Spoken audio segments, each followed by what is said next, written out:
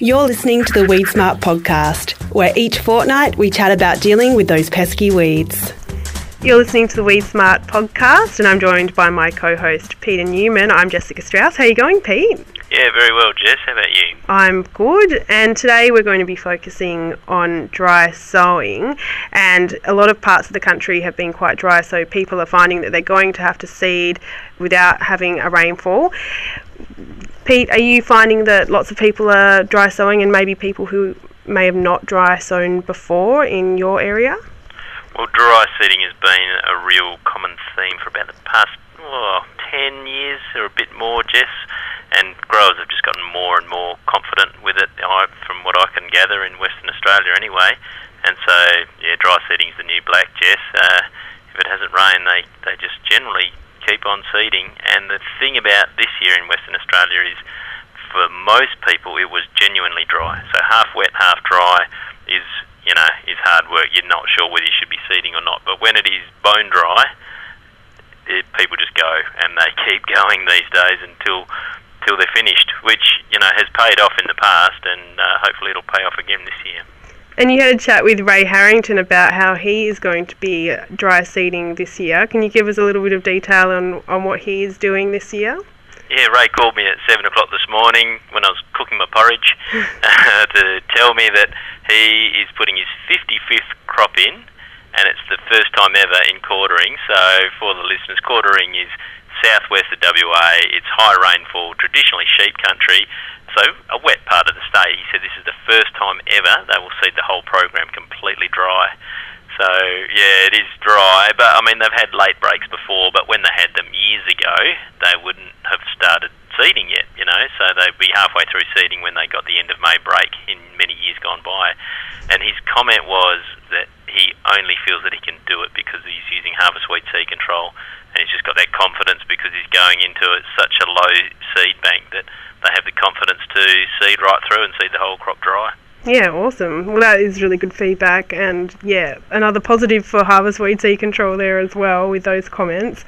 Now, we are going to hear from Jeff Fosbury, or Foz as many people would know him as. He's an agronomist based at Consult Ag in Dongara, and he's going to give us a little bit of detail on dry sowing and how to be successful doing it. And then a little bit later we're going to hear from WA farmer Kit Leake on his dry sowing program this year. Can you tell us a little bit about Foz? You got any stories about him, Pete, before we go into the interview? Stories about Foz, yeah, but I won't share them with all the listeners. But no, obviously great guy. Foz, hard-working private agronomist for a long time. He and I both started our careers in the same office in the Three Springs Ag Department, where some of the greats of Australian agriculture came from. Yeah, but he was a few years ahead of me, of course. But yeah, Foz has done a lot of work in the Central Wheat Belt, now living the sea change life in Dongara and travelling a lot.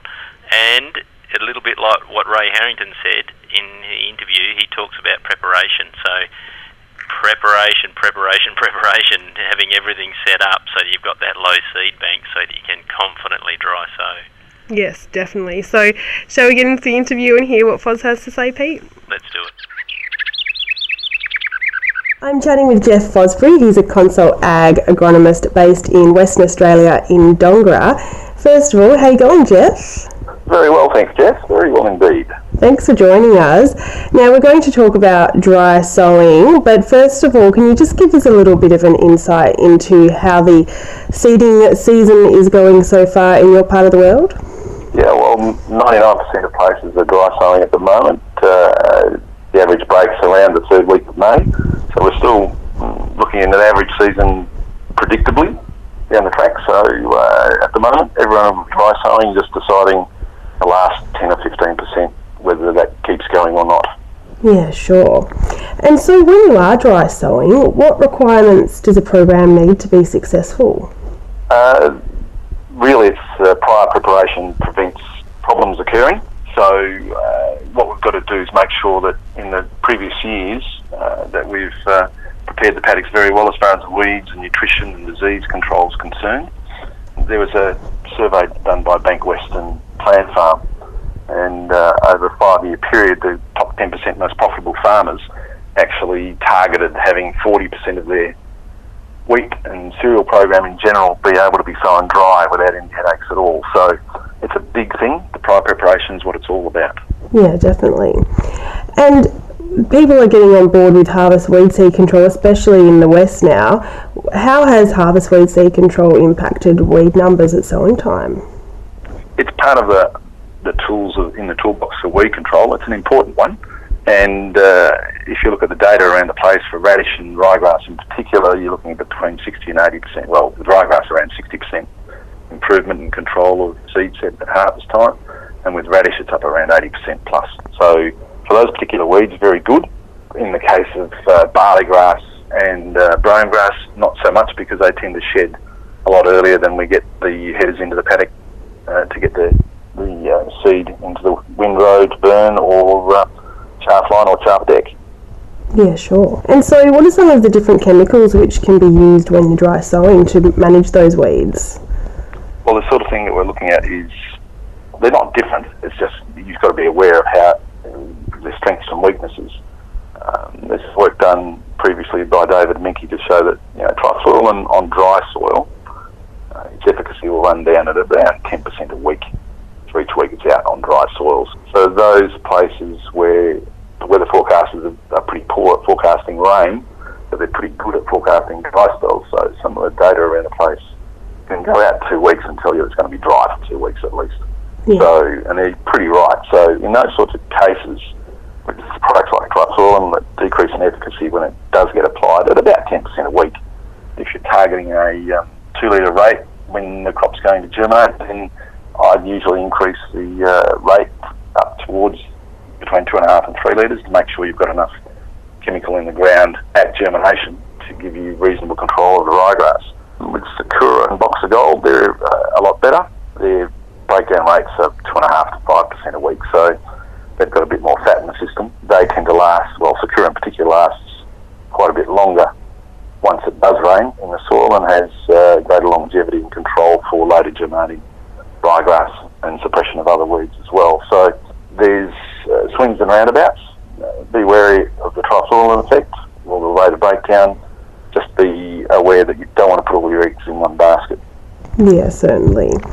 And what impact has cleaner paddocks had on crop sequencing? Has there been any shift there with less weeds at the start of sowing compared to previous years? Yeah, it's all part of the dry preparation, preventing poor performance. So it gives you greater flexibility in the rotation and allows you to play the season a lot more. So a lot of guys have been deciding whether they need to keep going on bigger areas, on the area of canola. A lot of those decisions have already been made. Some people have pulled back a bit. Some others have decided to keep going on some of their weedier paddocks, preferring to think about the next few years and cleaning up the paddock for 2019 and 20. But those paddocks that are pre-clean now, that allows them to drop back to a safer crop, as in wheat or barley, depending on where you are, and they can put up with a shorter season and still give reasonable profits. Excellent. And do you have any other tips around dry sowing that you'd like to share with listeners, Jeff? The bottom line is, I like to think about the future as well, and you should, in some cases, I did the other day, in fact, with a particular client, we were going to spend a few more bucks, not for this year, but because we'd prepared the paddock over the last few years using canola and lupins to clean up the paddock, we're actually going to go for spending a few more bucks this year that probably won't give us a return in 2018, but it will in 2019 and 20 to give us more flexibility. If we have another dry start like this year, then gives us an ability to have more flexibility in 2019 and 20, which I think is a big business plus. Yeah, definitely. You've got to look into the future. You can't always be just focusing on the present day. Well, thank you so much, Jeff. Really appreciate your insights. And with many people dry sowing, I'm sure they really appreciate some of those tips just to make sure they're on the right track. So thank you for your time. Thanks very much, Jessica. Thank you very much to Jeff Fosbury, or Foz, as he is also commonly known as, for that interview and giving us some great insights into dry sowing.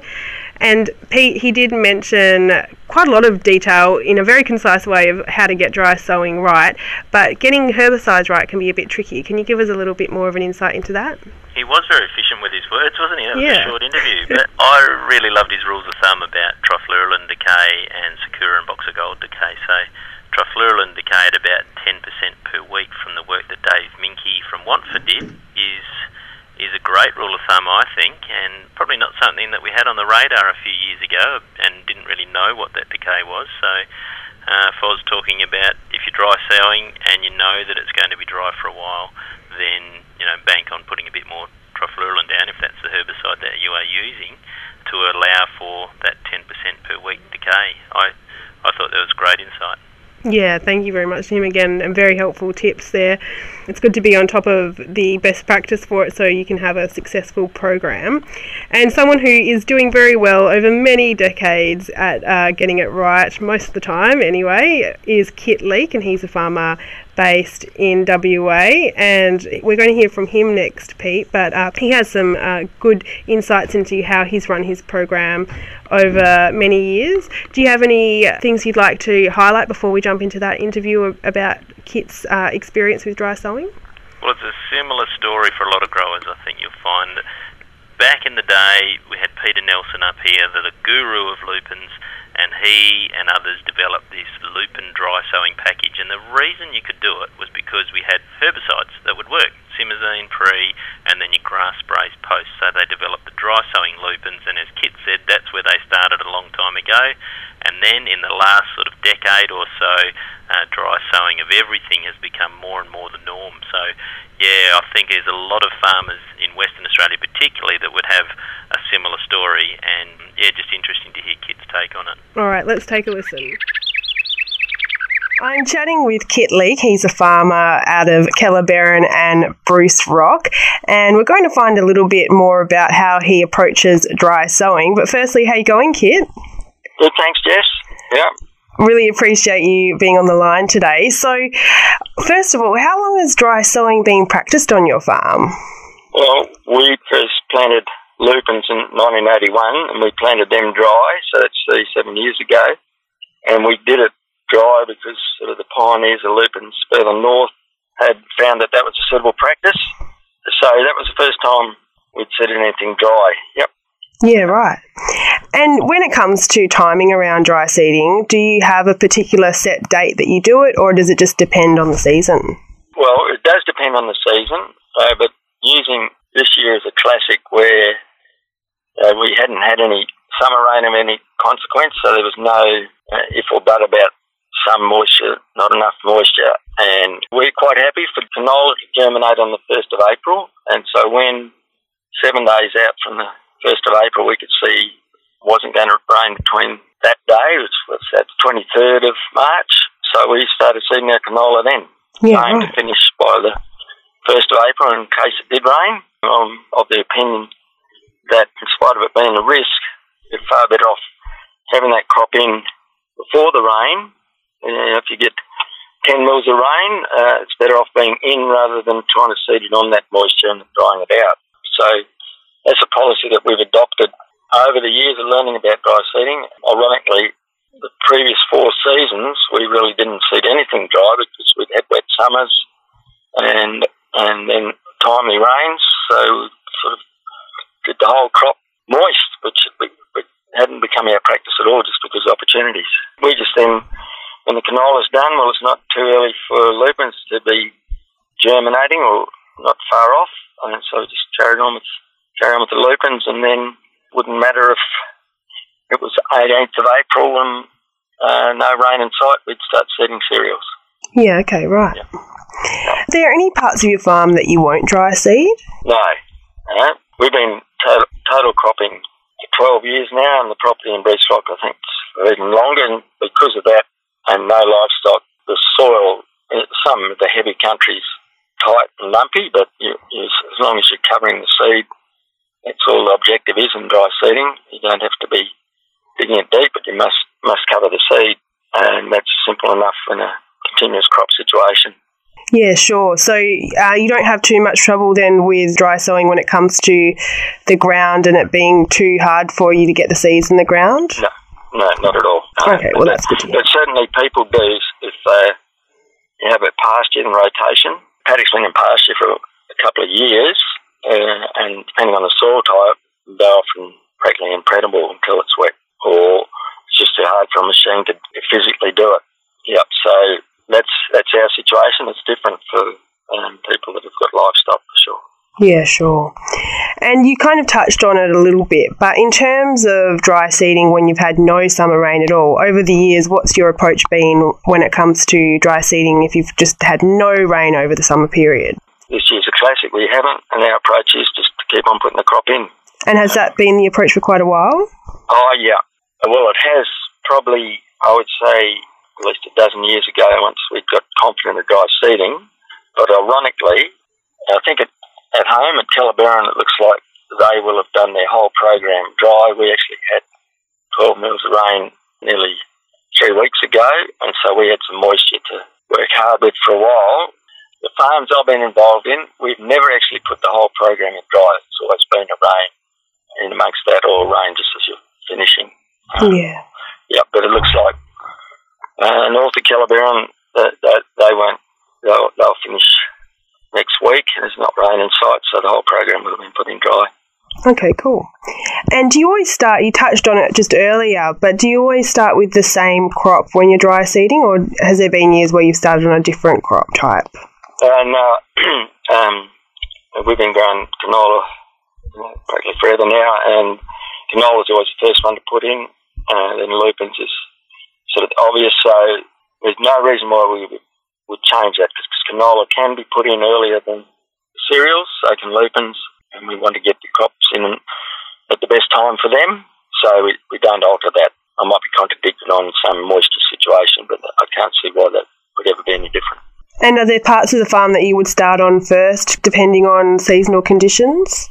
No, it'll be just the rotation. It's like we will start where the canola's going in.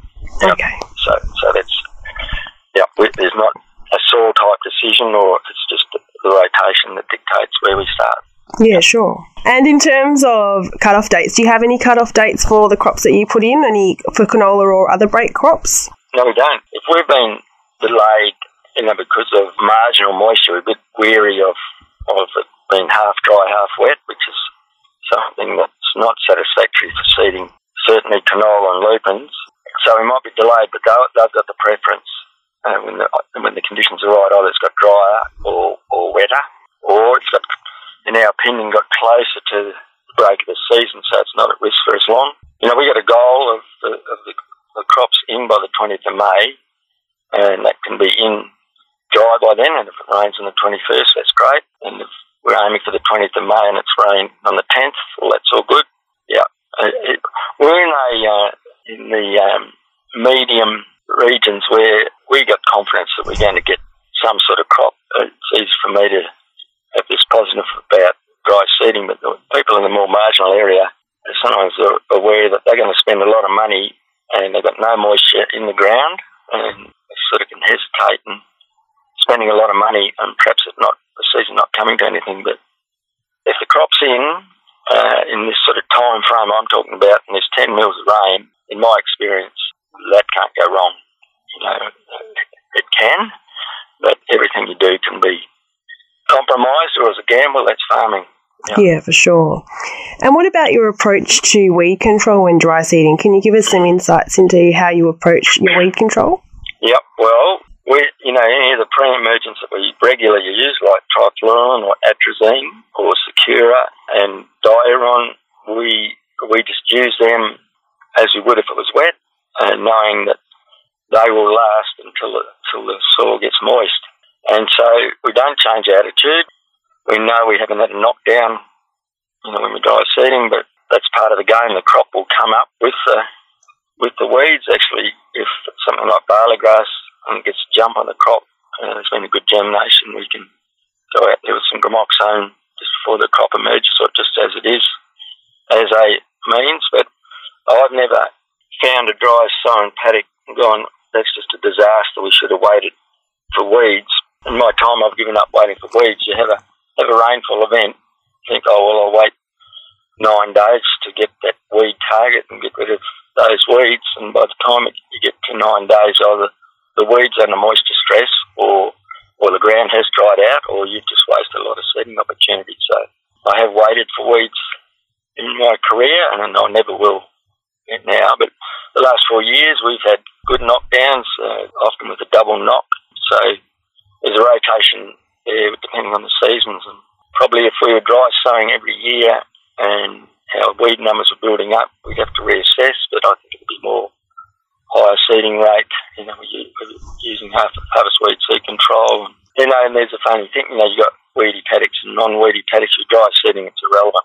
You know, I was sometimes wondering, in a moist situation, good conditions, you might be better off seeding your weediest paddock first because the crop will be most energetic then. Yeah, okay. Yeah.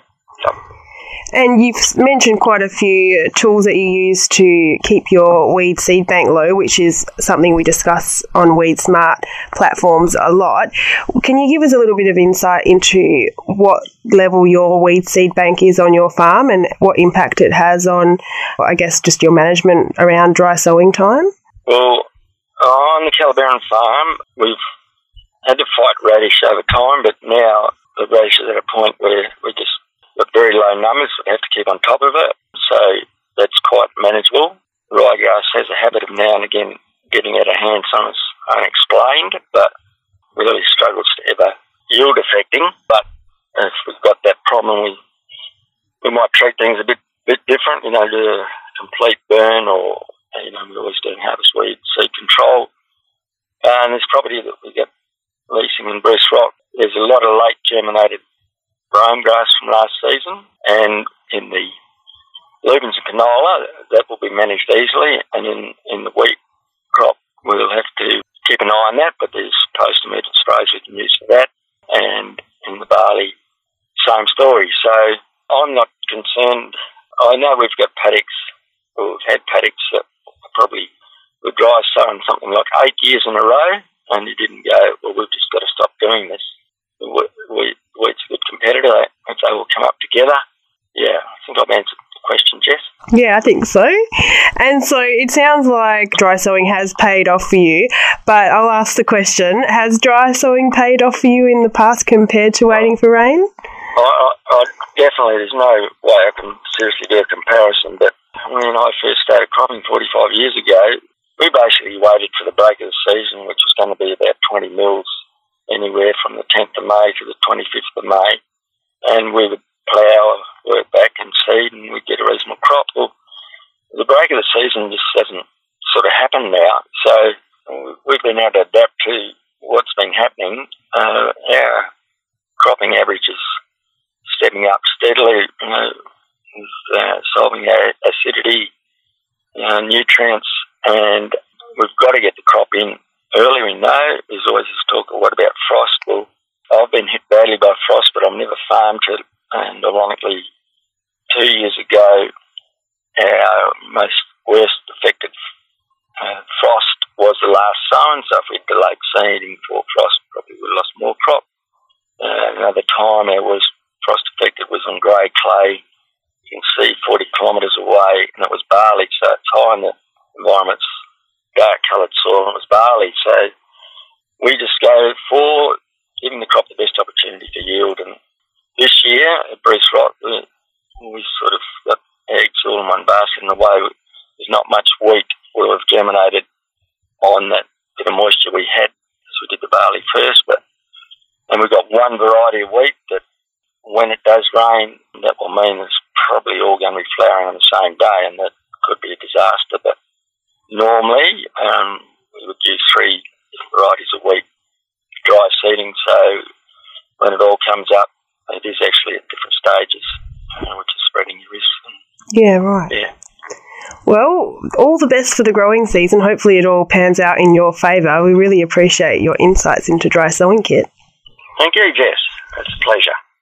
And we'll just look forward to a rain coming along fairly soon, and everything will be good. It's not too late yet, but it's just a bit unsettling that there's no chance of rain in sight. But it will rain after this dry spell. Yeah, hopefully it'll turn around. Thanks so much, Kit. All the best. Thank you very much to farmer Kit Leake there. Really appreciate him spending a little bit of time telling us about his dry sowing program this year and giving us some insights into how he's farmed over the last couple of decades, really, Pete. Was there anything in particular that stood out for you that you'd like to focus on at the end of the chat with Kit there? Oh, it was just a well thought out dry sowing strategy, wasn't it? He had his trigger dates for his different crops, and if there was no rain by then, they kept going. and he keeps going till it's all done in that continuous crop system. He also is into preparation, harvest weed, seed control and other things to have the low seed bank. And I guess Kit has a sequence of crops. I think he went canola, then lupins, and then his cereals after that. That ranges a bit between growers. A lot of people are on a similar thing, but others might think, no, canola's too risky where I am. I might just sow other crops and then wait and see when the season break is, because some people don't want late germinating canola. So there's a bit of a range of opinions out there as to what the right crop sequence is, but yeah, Kit's obviously got a well thought out strategy and it's paid off for him in the past. Yeah, definitely. Well, that just about sums up our dry sowing focus for this podcast. I'd like to just remind listeners again that we will be getting the details about Weed Smart Week in Narrabri out to you in the coming days, so keep an eye out on your inbox for the Weed Smart newsletter. And yeah, lots of exciting things happening. Very busy time ahead for us at Weed Smart, isn't it, Pete? Yep, certainly is, Jess. Lots of planned activities, a couple of webinars coming up hopefully in the first week of June as well about harvest weed seed control. We might take a look at the mills and also about grazing chaff dumps. Talk to Ed Riggle about what he's found with how the sheep perform grazing on chaff dumps. Excellent. Yes, very good content to be on the lookout for. So thank you again, Pete, and thanks to Jeff Fosbury and Kit Leake for sharing their insights for the podcast this week. We really appreciate it, but that's about it. Thanks very much. My pleasure, Jess. And look, the first glimmer of hope of a break of season in Western Australia is on the weather models today for about a couple of weeks' time. So fingers crossed. Oh, excellent. That's good news. All right. Until next time.